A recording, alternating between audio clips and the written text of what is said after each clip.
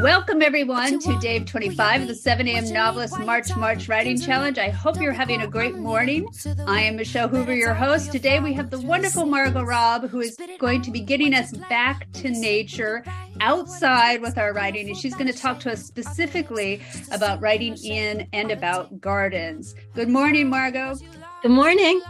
Thank you so much for being on our show. Margo Rabb is the author of the award-winning novels Lucy Clark Will Not Apologize, Kissing in America, and Cures for Heartbreak, all published by HarperCollins. Margo's essays, journalisms, book reviews, and short stories have been published in the New York Times, The Atlantic, Smithsonian, Slate, Zoetrope All Story, One Story, and Marie Claire, and have been broadcast on NPR. So she's a busy person. She's gotten herself out there. She received the grand prize of the Zoetrope Short Story Contest, first prize in the Atlantic Fiction Contest, first prize in the American Fiction Contest. Margo, I'm just running out of breath reading all these amazing things, and a Penn Syndicated Fiction Project Award. She grew up in Queens, New York, and now lives in Philadelphia with her family. All right, Margo, so much fantastic work that you're doing.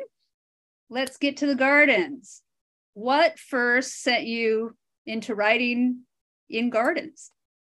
Thank you so much for having me, Michelle. I was excited to talk about this because, we met many years ago at Breadloaf Writers Conference.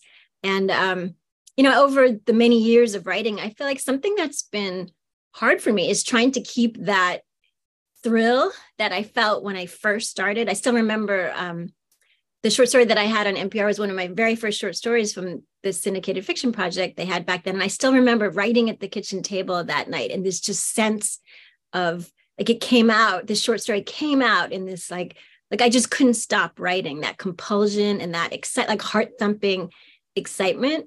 But over the years, I feel like, and over when I started changing from short stories to working on novels, it's so hard to keep that thrill and that compulsion and that engagement with the work. And I feel like for me, that's one of the biggest struggles, especially now more than ever, as with technology and the world, being such a nightmare.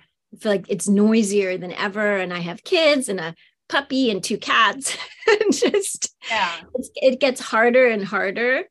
I'm so glad to hear you say that because we keep writing and we kind of lose that young excitement and it just all comes out.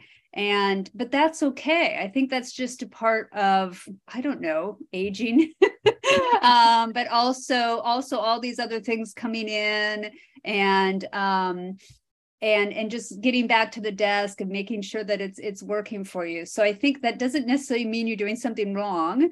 But how did you find it again? Or how did you kind of get yourself back closer to that kind of excitement? Yeah, so gardens have become a really essential part of my writing for me, and getting that sense of thrill back and that love for my work, and just really noticing when I feel that. I have a good friend who's a writer who calls it, being called, which I'm not a woo-woo person and I'm not religious at all, but there is always something very magical about writing. Like it's always so hard to describe it without sounding nuts. No offense, or bearing into the woo-woo mystical, which I'm not at all, but I do feel like there's something very strange. There's a strangeness and a magical quality about the creative process that is hard to pin down. And especially in this world, it's not, people don't say to you oh, go do your creative work. Wonderful. Be a poet. That's what a dream come true. Everyone's telling us to be poets. Yeah. It's interesting. And I think I've mentioned before the Italo Calvino's If on a Winter's Night a Traveler. Have you read that? Yeah. And so you have several characters, writers that you have one writer that has a lot of trouble getting inspired and getting things on the page, and another writer who doesn't. And the writer who has trouble getting it on the page, he gets the ideas, he feels them coming to them. The novel actually assigns those ideas to I think called the God of stories. Sometimes those ideas are assigned to UFOs. Sometimes those ideas are assigned to some cosmic, story voice that is coming to the writer, so they can hear it. And yet he's like, I wish I didn't have a hand, because there's something in my hand that gets in the way of transcribing it down. But I think we're all kind of fighting for, not getting stuck in the hand, or I actually think getting stuck in the computer, because I'm assuming, though I might be wrong, if you're working in gardens, I'm assuming you're writing by hand. Yeah, I am writing by hand. And I've actually been using these notebooks that my friend Judy, one of my writer friends, was making fun of me because it's handmade paper and it looks like tree bark. She's like, are you writing on papyrus? Because it just looks so. But I feel like during the pandemic too, I have gotten really obsessed with the feel of paper, and getting that for me also helps with the thrill. So I first became obsessed with writing in a public garden. In 2015, we moved. We were living in Austin, Texas, where we'd lived for 7 years. And my husband unfortunately lost his job and got a new one in the Philadelphia area. And so we moved our whole family across country here. I only knew like one person here. And we found a temporary rental when we were looking to buy a house. And my kids were little, and I had to get them settled in their schools. And our cats were on Xanax for the ride. And it just was so stressful. And we were plunked out. We'd found this rental house in like deep suburbia. And I had never even lived in suburbia before. I grew up in Queens in New York City. So it was completely new to me. And I felt just very out of place. There weren't any other writers really. I met one or two writers out there, but I just felt very isolated, and losing all our friends. And my writing community in Austin, which had a very tight-knit writing community, was really painful. And I found there was a public garden 10 minutes away from our house we were renting, and it's called Chanticleer Garden. And I thought I'd been to other public gardens, so I thought this was just going to be like them, but it isn't at all. It feels like you're entering into Narnia. It made me think that, as that was 2015. And in the years since, I've really started to believe that not every public garden, but some gardens, the best ones, are almost as similar as you can get to a novel as an art form, and that it's an entire universe. Like it really is. You walk through this garden and there's works of art throughout the garden. They actually have an exhibit at a local art gallery right now of art from the garden, like these fantastical benches. I mean, it really looks like you're in another magical realm. Yeah, you're in another world. So you're already in that fantasy world. You're already in the fictional dream.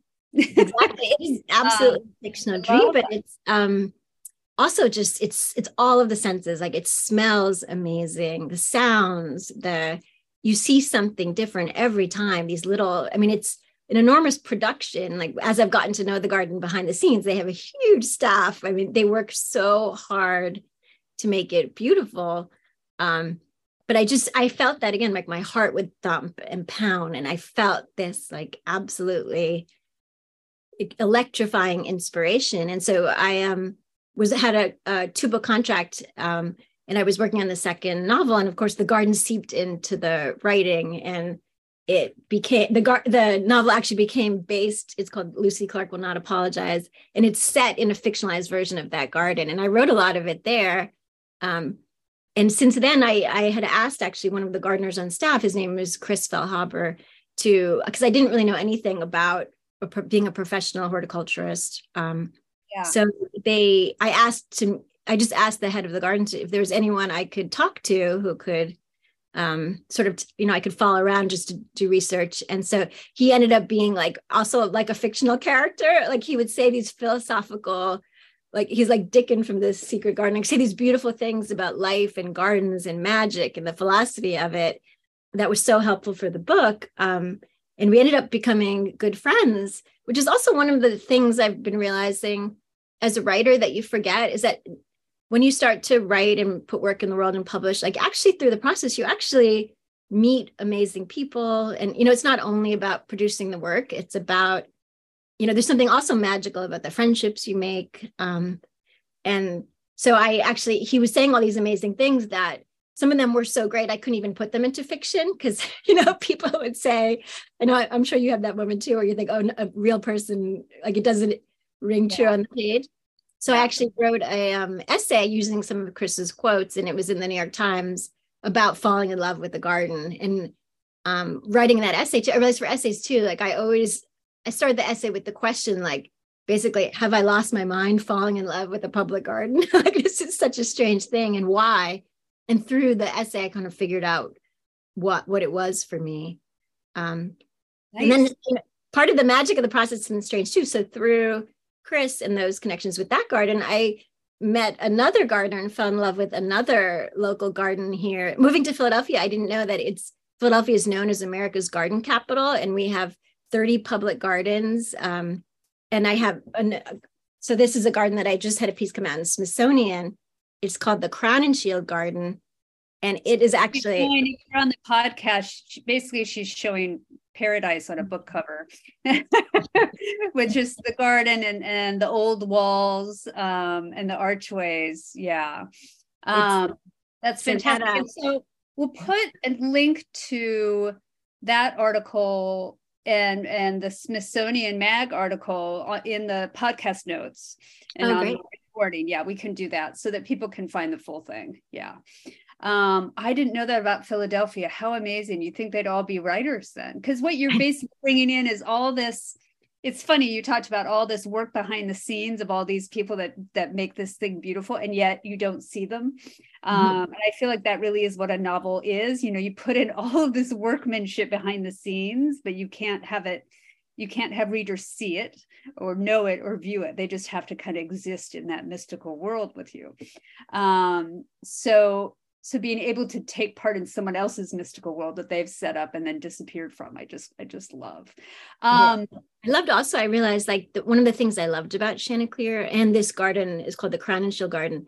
And the Crown and Shield garden is so interesting because it was actually abandoned for 50 years. Nobody it grew over. So it was this beautiful garden built from the late 1920s through the late 1950s, early 60s. And then they abandoned it after the woman and her husband who created the garden, she was a DuPont family heiress. And after she and her husband died, they let the garden fell into abandonment and became covered in like chest high jungle of weeds. And it's basically the story of a real life secret garden, because during lockdown and the pandemic, the gardener, Paul, who became sort of the garden's champion, right before the lockdown, he burned away the 5 feet of weeds to uncover these ruins that hadn't seen daylight. And the flowers came back to bloom after 50 years. So it was just such an amazing story. Wow, that's incredible. So that's a garden that was completely neglected that I thought was equally beautiful, if not more, than the other garden that was so tended, just because it was also a site where people died. It was the DuPont family powder mill. And so hundreds of people had died on the site in explosions, and the ruins were built of the exploded ruins. It was just such a magical story. And I'm working on a book project now from the article, just because like in the garden, once again, I had that heart beating feeling, that compulsion of writing about it. Fantastic. So you bring these weird notebooks out that look like birch bark, which I love. And I press flowers in them or leaves. I'm always putting like little. Oh, nice. So how do you, how long do you stay? Do you go out with ideas of what you want to work on?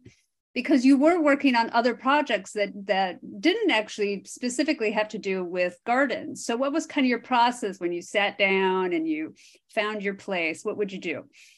So I take out the notebook, and I'm a big diary keeper too. I've kept a diary since I was 9 years old. So I often just have sort of that unleashing of my brain, mumbo jumbo, and just get that all out. And then, and also moving through the space, I'll walk around first, and that just walking sort of kind of unlocks something for me creatively.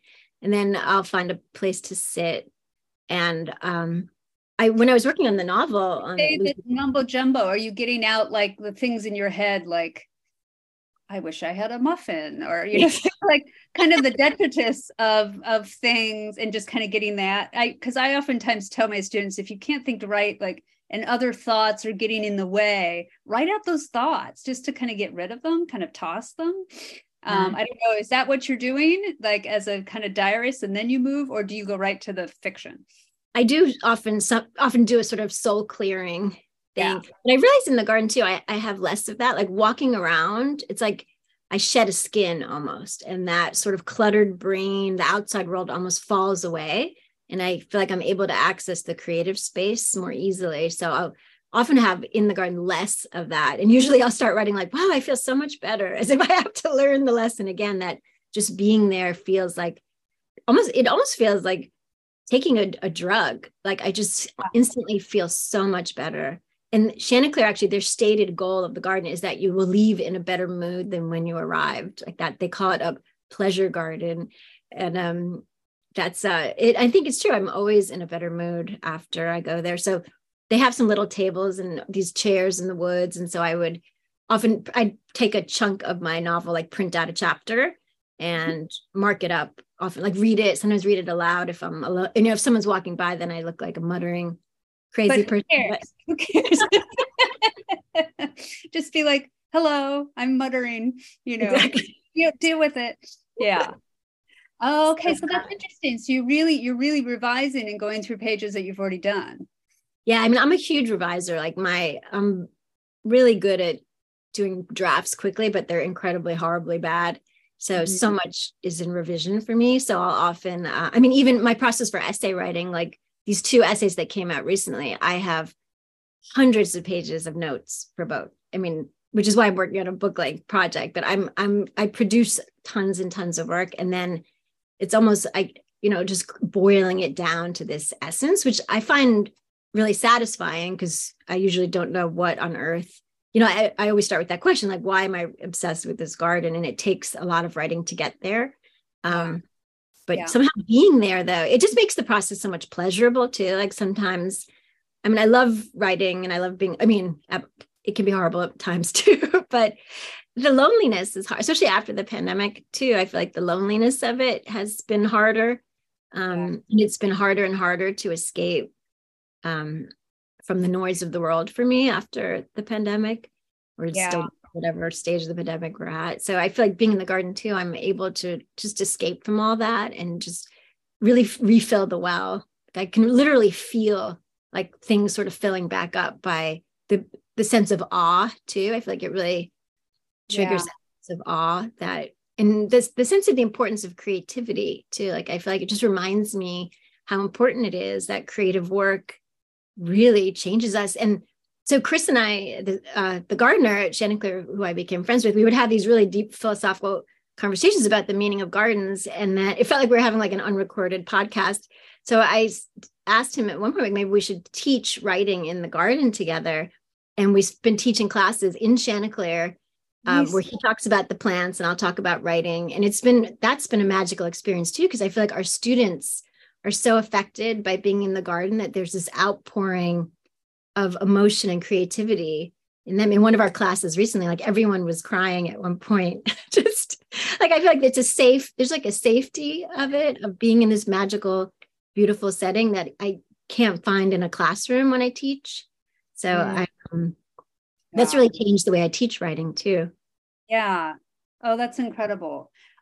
So some things to go back to. So I do think it's helpful for all writers to have like a place that is their writing space, because it makes it easier to get into that headset or that mindset, because you're so it's a habit that you form. And so you can just step into it more easily if that space is dedicated for your writing. And I remember I used to have a very small apartment, and I always sit on like a little couch to write because I'm lazy and don't like desks. And so I had my red chair couch that I would do all my grading on. But there's no way in hell that I could do writing on that because it was so infected by all my grading and all the writing. So then I had an orange couch chair thing that I'd move over, and they were I think they were even in the same room. So you don't have to have a lot of space, because a lot of people don't have that space that they can go to. But even just moving place. So it sounds like walking into the garden, it just kind of as a habitual signal to the brain, like, this is what I'm doing here. This is what I'm doing now. And the fact that you've had such good experiences in the past there, I think just allow that door to open so much more easily. Because I know a lot of writers talk about they have to get themselves into the mode or the mindset again. And it takes a little while to kind of go through the layers of everyday life to drop there. And so I just love, again, that the garden is it's already that place, that creative space, and you're already in a place of awe. I love that word, because again, as writers, we're also reaching for beauty. Yeah. I mean, I'm always reaching for that in my writing, and it might sound overly earnest and stupid, but I'd love to, what can I give my readers? Even though my stuff tends to be a bit dark, but what can I give my readers that is beautiful, that is a world that they can enter? And then you also have all these details. You remind yourself of all the details of the world of life that you can get into your writing. And I mean, how often do you go to the garden? How often are you able to do this? You've got kids, you've got cats, you've got puppies. How often are you able to do this? Well, unfortunately, Chanticleer closes in the winter, which is sad.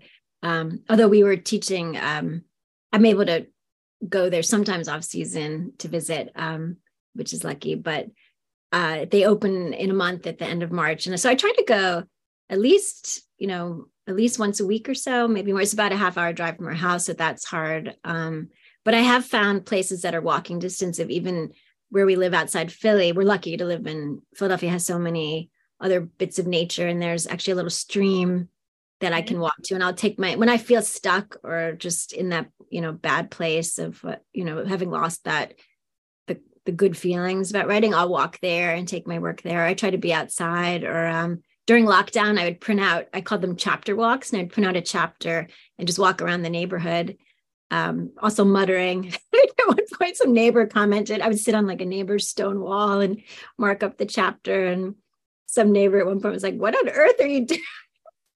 Again, I think we just can't care. Yeah.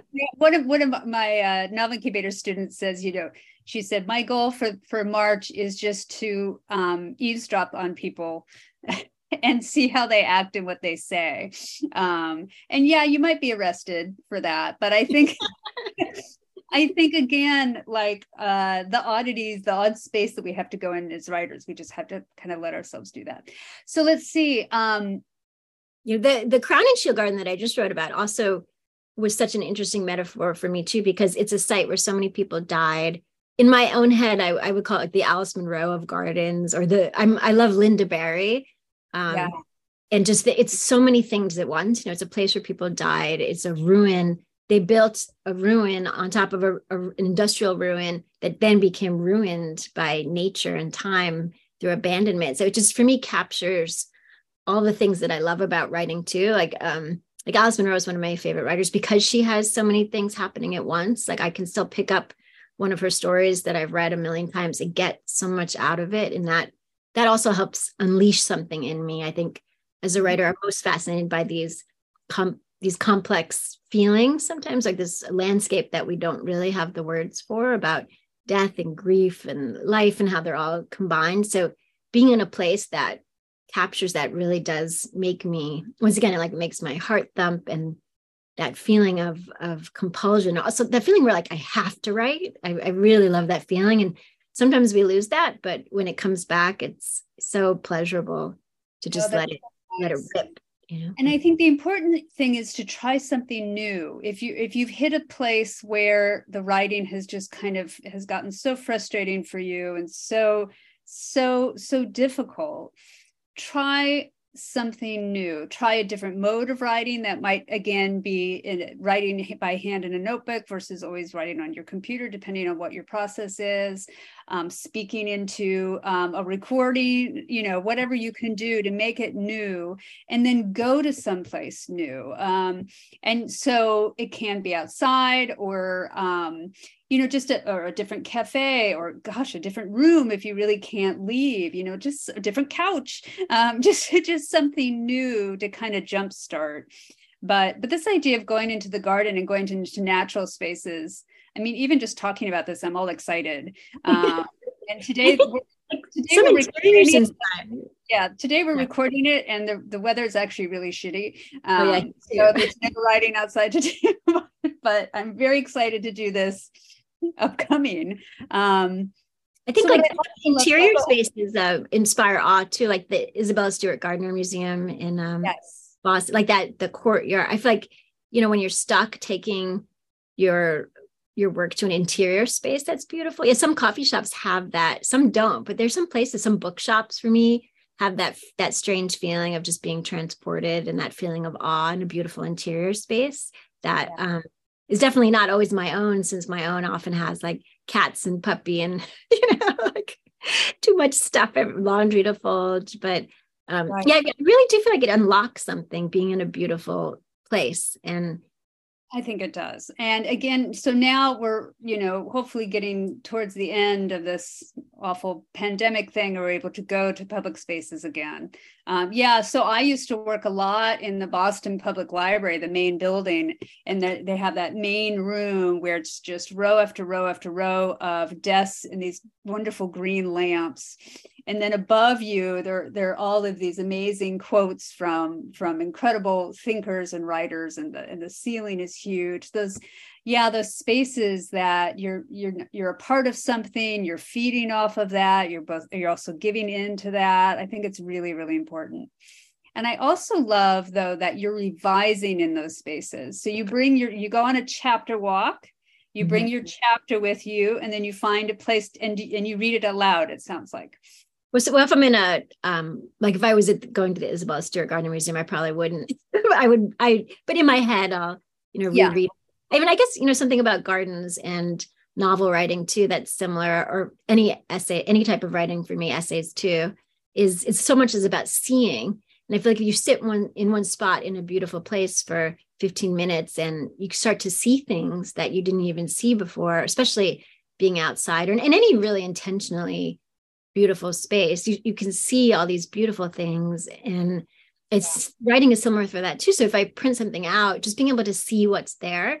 And Linda Barry, I mentioned, I love, because she has this, I don't know if you ever listened to her, she's a wonderful interview on Design Matters podcast. Where she talks about the best advice she ever received was from her teacher, who said, she said she was talking about a drawing she had made, and she told her teacher, Marilyn, that she didn't like it, or she wasn't, she wasn't sure how she felt. And her teacher, Marilyn, said, "It's none of your business."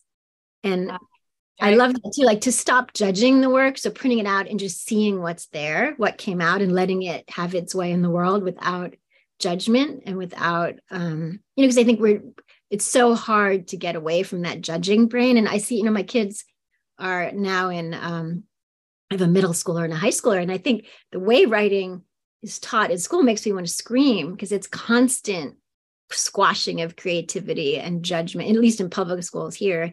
It's like they've taken the pleasure and the creativity out of teaching writing, and it's really hard to watch, because it sort of goes against everything that I want my kids to know about writing, that it's about discovery and being strange and breaking rules and creativity and fun, even, and delight and awe. And now it seems like they're teaching them how to write corporate stuff that is the opposite of all of that. So also how they teach reading is that they turn it into like a critical thinking skill. So you can't even read for pleasure. You're turning it into a math problem. Oh yeah, I could go on and on about that. My daughter had a thing that came home, which there's some essay writing instructions where they're writing a literary essay, and it said, "The author is not your friend. Like, don't refer to them." And I was like, I don't want to be like, yeah, that jerk. I'm sure, writers were like, "You're not my friend." Like, oh my God, we love our readers. That's kidding. Yeah, we couldn't do. Oh, that's very like, so absurd. There's so much absurdity. Yeah. So what I love, though, too, printing it out, I think alone is very helpful, because I think people forget to do that. When I worked for newspapers, I did a lot of writing and copy editing for newspapers. And they would actually print out all the articles after we'd edited them, so that we could actually see them in a new light and see if we actually fixed the problems, because suddenly you're like, oh, I didn't catch that error there. Oh, I didn't catch. So, and again, you're not even just looking for, as you said, things to criticize, but other ways to see it and other things to get excited about. But also carrying that printout into a new space, because we always talk about, you really need to try to defamiliarize yourself with what you've done so that you can see it. And so taking it to a new space like that, in a very different space like that outdoors, is really incredible. Yeah. It's really changed my writing for me, I think. Absolutely. Experience. I would think it'd be really addictive. And I would think you'd be like, oh, I just want to go to a garden all the time. That's incredible. I absolutely love that. Okay. I need to get these folks to the writing desk. So I hope, again, this, you guys are going to see this on March 25th, and then you can listen to it on the podcast after. So I hope that inspires you. Hopefully by March 25th, we'll be out of this crap, at least in the Northeast. And it won't be snowing and spitting ice and rain the way it is doing right now. So I want to get you to your writing desk. Just information again, you can find our full March Writing Challenge schedule on our Substack page at 7amnovelist.substack.com. You can subscribe there for updates. And we also have ongoing discussions there as well. So that's kind of fun to take part in and kind of feel like you're working with other people and joining with other people. If you want to join our daily live webinars in March, email me at 7amnovelist.substack.com. You can also find the podcast version of these webinars, including our first 50-day challenge. Those are still up there. You can find that on, just search 7am Novelist Podcast. You can find it on Spotify, Apple, any other podcast platform. And if you like what we're doing, please follow, rate, and even review our podcast. And that helps us kind of get known and helps us to reach other listeners. Okay, Margo, are you going to be able to get some writing done today? Yes. Yeah, we have a little bit of a sketchy weather today too, but I'm going to, when we get a break in the rain, I'm going to go outside and take my latest essay in progress and mark it up. And also I'm actually meeting a writer friend later today in a beautiful interior space that is decorated with plants and flowers. So I think we'll have our craft talk in that space where I'm sure we'll talk about all of this. So that's fantastic. Yeah, I'm meeting with my writing group tonight. My writing group writes. We go to a cafe and we ignore each other and write, and then we get together and talk afterwards. But that's always fun. Always good to be with other people that are working to keep you going. Okay, thank you so much, Margo. This is absolutely so fun to have you on, and I'm so geared up to getting outside when it's nice, or getting back into those beautiful spaces. Thank you, everyone, and have a happy writing day.